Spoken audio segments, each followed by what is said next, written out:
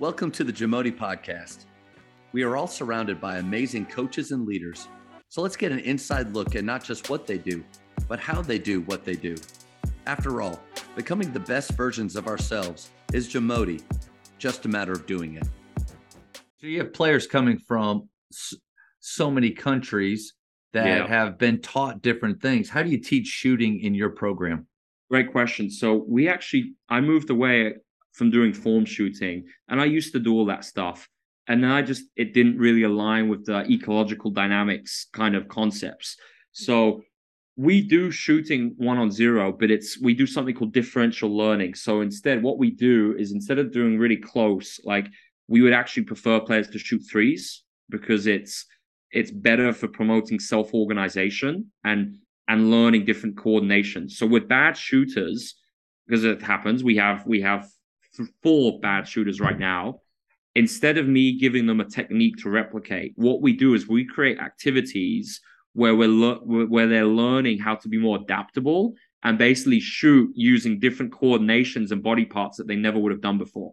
So the idea is we're basically expanding their solution space. That's the scientific word for it, to get them naturally finding a way to shoot which is more optimal for their body. Because it's the thing, if I give them all the same technique, it makes no sense. One of them is 6'9", huge wingspan. One of them is 6'3", small wingspan. So this is why, because every player is different, I want them to self-organize naturally. So what we do is we speak about brads. This is number 1, back, rim, and down. So every shot has to be a back, rim, and down, dead center back of the rim. What that does, well, it's a constraint because they have to shoot with arc to get a brad. So instead of saying bend your knees, in order to shoot the brad, they naturally self-organize their body to get more arc. So that's the number 1 thing. And we're obsessed with brad. So when we shoot, it only counts if it's a swish or a brad. And then we do the differential learning. So it's things like shooting with different stances. So it looks weird, but one leg, shooting on one leg, shooting with leg really wide, really narrow. Stagger, yes. And we get them changing every time they change their range. So shoot a mid-range, a 3, an NBA 3. Now, they're going to miss a lot.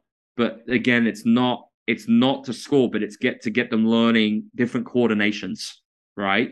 So the idea is that over time, they're naturally going to be pushed towards using slightly different techniques that they wouldn't be doing before. That's more efficient. Exactly. And it means that we don't necessarily know what that best technique is going to be for them. We don't have like an idealized model of how to shoot it, but they're figuring that out with all the different differential learning activities we have. Can you just kind of take me through? So you got maybe a player starts at the free throw line, then he shoots a 3, then an NBA 3. Always different. What movements would you have them be doing at those? Great question. So I like to have these always different too. So you can start catch and shoot, then we could go off the dribble, but we say every time it's going to be something different. So even if we say off the catch, maybe they've got to do some different footwork before, like maybe do a hop, maybe they do a 1-2, maybe they move sideways, maybe they move backwards. And I get them to be creative. So instead of like me saying, these are your options, I just say, like, always find a different way to move. And then same thing off the dribble. You've always got to do a different dribble before your shot or a different pull-up every time. So we want as much variability early on as opposed to adding complexity later, which is the traditional approach, which is what is done commonly in basketball. We want to add complexity and variability from the start because it helps them become better shooters and become more adaptable. So this is the reason you see, sometimes the NBA players, you get these little, shots of what they're doing before games, and you see Kevin Durant twirling around in a circle to regain his balance to go back up. Is that something you would recommend something like that, but for younger players? Or I would class that as differential learning. The key things is, the problem is when they do this typically pregame in the NBA, they're always in the same spot. So it's blocked constant. So you could definitely add something like that. But I'd say, all right, Kevin, every shot you got to change location and range. Or you've got to do a different balance every time. So maybe one time you spin left to right, maybe the other time you do it in a different angle, a different speed, or you do like a half turn and half again. So I basically, what I want is repetition without repetition. So every movement should be slightly different, not identical. So Coach, I've been against just volume shooting for a long time now myself. When I ever get to talk with coaches about shooting, because at our school we try to shoot the three quite a bit. It's a weapon that we use for spacing and pace, and plus it's worth more. But it's fun and all those things. But it's something, something to hang our hat on too. Like, this is who we are. This is what we do. But so I'm against just the guys 5 spots, shoot 10, jog in when you're done. Yeah. One thing I try to get them to do is like, it's a PGC kind of thought, because I used to direct for them for years. So it's like, why do shooters miss? They practice too slow and they practice without pressure.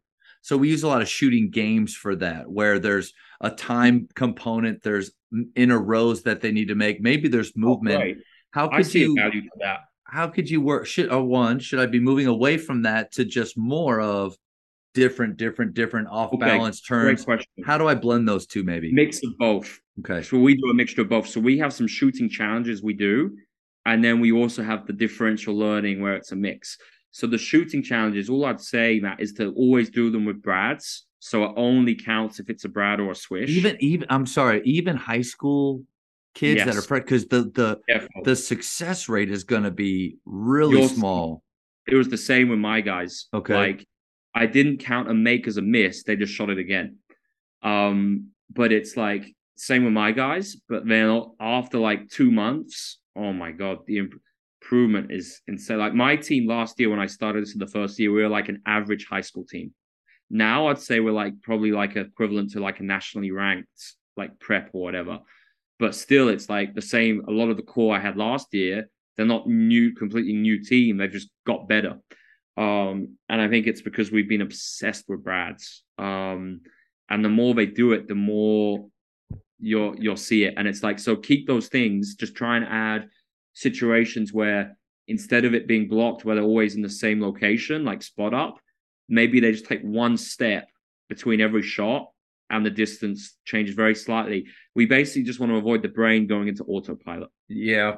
And there's a couple games that I have, green, yellow, red is one. It's 9 spots on the floor. So they are moving there, but it's 10 shots at a spot in a 4-minute game. So the speed of it, if they don't make it, their score doesn't count. Like, I like that pressure involved, but there is this idea of turn your brain off, rep, because the rebound is for counting. So I see that.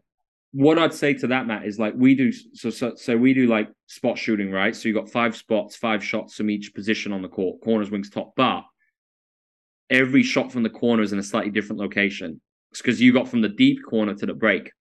So you got variation there, and every shot has to be different.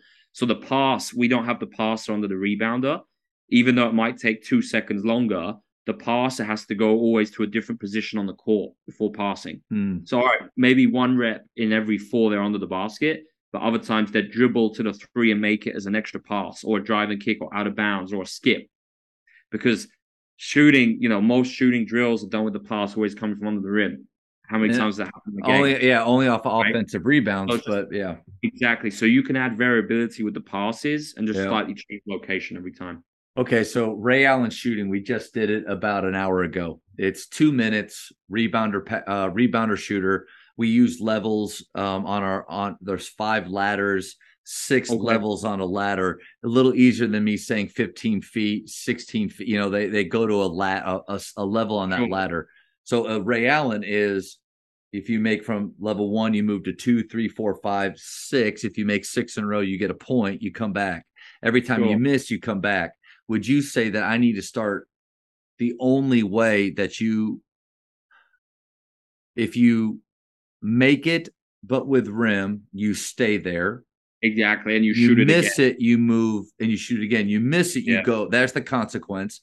But then you swish it or brad it, you get to move back. Is that a good adjustment to that game? Love it. Absolutely. And maybe you take, if it's unrealistic for players to get all 6 with the brad and swish, maybe you cut it down to 3 or 4 levels to complete. But I think that's a great, and you'll see results in that immediately. And if you just, Matt, get them making sure they change where they shoot from as they do it very slightly, you're onto a winner there. I still see enormous value to using activities like that. And then also, Matt, combining that with different one-on-ones where they shoot threes, but with different types of contest. And I think the key thing is not having just a one-on-one where they shoot a heavily contested fadeaway. That's not what we want in the offense, right? So we can give them a passing option with a +1, but just still, even if they're a bad shooter, by having a defender get used to closing them out and shooting in time, it completely changes the biomechanics of the shot, the release speed and the release height. So that's why, even if they're a bad shooter, I still get them doing one-on-ones, because it's gonna change their self-organization and maybe lead to them using a more optimal technique just through having that defender, regardless of the misses. How much of the balance work, whether it's Great 1 question. foot, because we've done 1 foot shooting before, Yeah. and even I don't know if coaches need to try this stuff, because when I do 1 foot shooting, I don't know what it is. I feel like my shot line is straighter.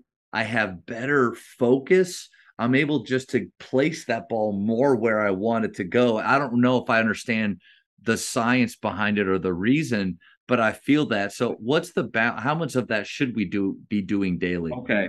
So I would say we probably do differential learning with, like, the different things like one leg, different arcs, speeds, balances. With the non-shooters, we do that more.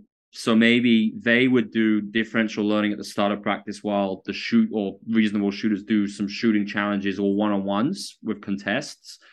So I'd try and split them like that.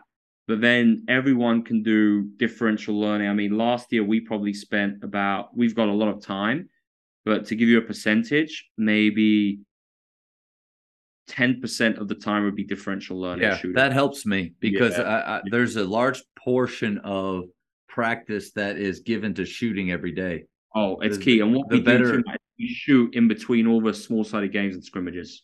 So that's our time for shooting. So say we finish a small-sided game, 2 minutes, I give them a shooting challenge and they go. Or scrimmage, all right, before the next one, we shoot. And I would imagine too, I like that. I would imagine too, your small-sided games, your scrimmages, you help players, because what we want them to do is have a next mentality. Learn from what just happened, but let's just say it's a negative experience. Don't let it carry over. So they have to use that shooting drill to let the pass go, focus on what they're doing, but then it also allows them to get more out of what's coming up in the future. That's a good nugget. So, thank you for checking out today's episode. Please take a moment to subscribe to this podcast, share it with your fellow coaches, and find us on social media for what's coming up next on the JAMODI podcast. It's just a matter of doing it.